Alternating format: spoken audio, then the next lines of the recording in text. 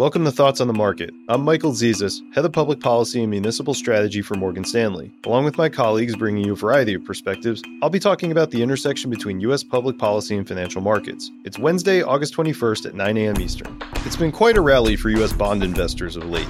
30-year and 10-year Treasury yields are both down about 1% for the year, with about half that move coming this month alone. That's boosted returns for high-quality fixed income. The U.S. Treasury Index is up about 6.5% on the year, and the Muni Index is up about 7.2%. After such a strong move, it's natural for investors to think about whether rates might reverse and go higher, putting these gains at risk. Our economists and our interest rate strategy team feels pretty good that a meaningful move higher in rates isn't on the horizon because ongoing trade tensions have the Fed in a rate-cutting mood. Still, if you're a bond investor worried about your allocation, what can you watch over the next few weeks? The stock market. That's because a falling market could be a catalyst for a more aggressive Fed policy and a less aggressive U.S. trade policy. On the Fed, falling markets can trigger tighter financial conditions, something the Fed may want to push back on. A larger Fed easing than the 0.25% cut we expect for September could stoke inflation expectations and help push yields of longer maturity bonds higher. Falling markets could also help ease U.S.-China trade tensions by demonstrating the cost to each country of not cooperating. Hence, all else equal, we expect weaker stock market performance increases the chances that the U.S. and China could find some way to get back to the negotiating table and perhaps even delay tariffs set to take effect on September 1st. While it's certainly not our base case that such an event would end the U.S.-China trade tensions, it could have the effect of pushing yields higher as investors become more optimistic about this risk, which has been undercutting global growth. The bottom line for investors?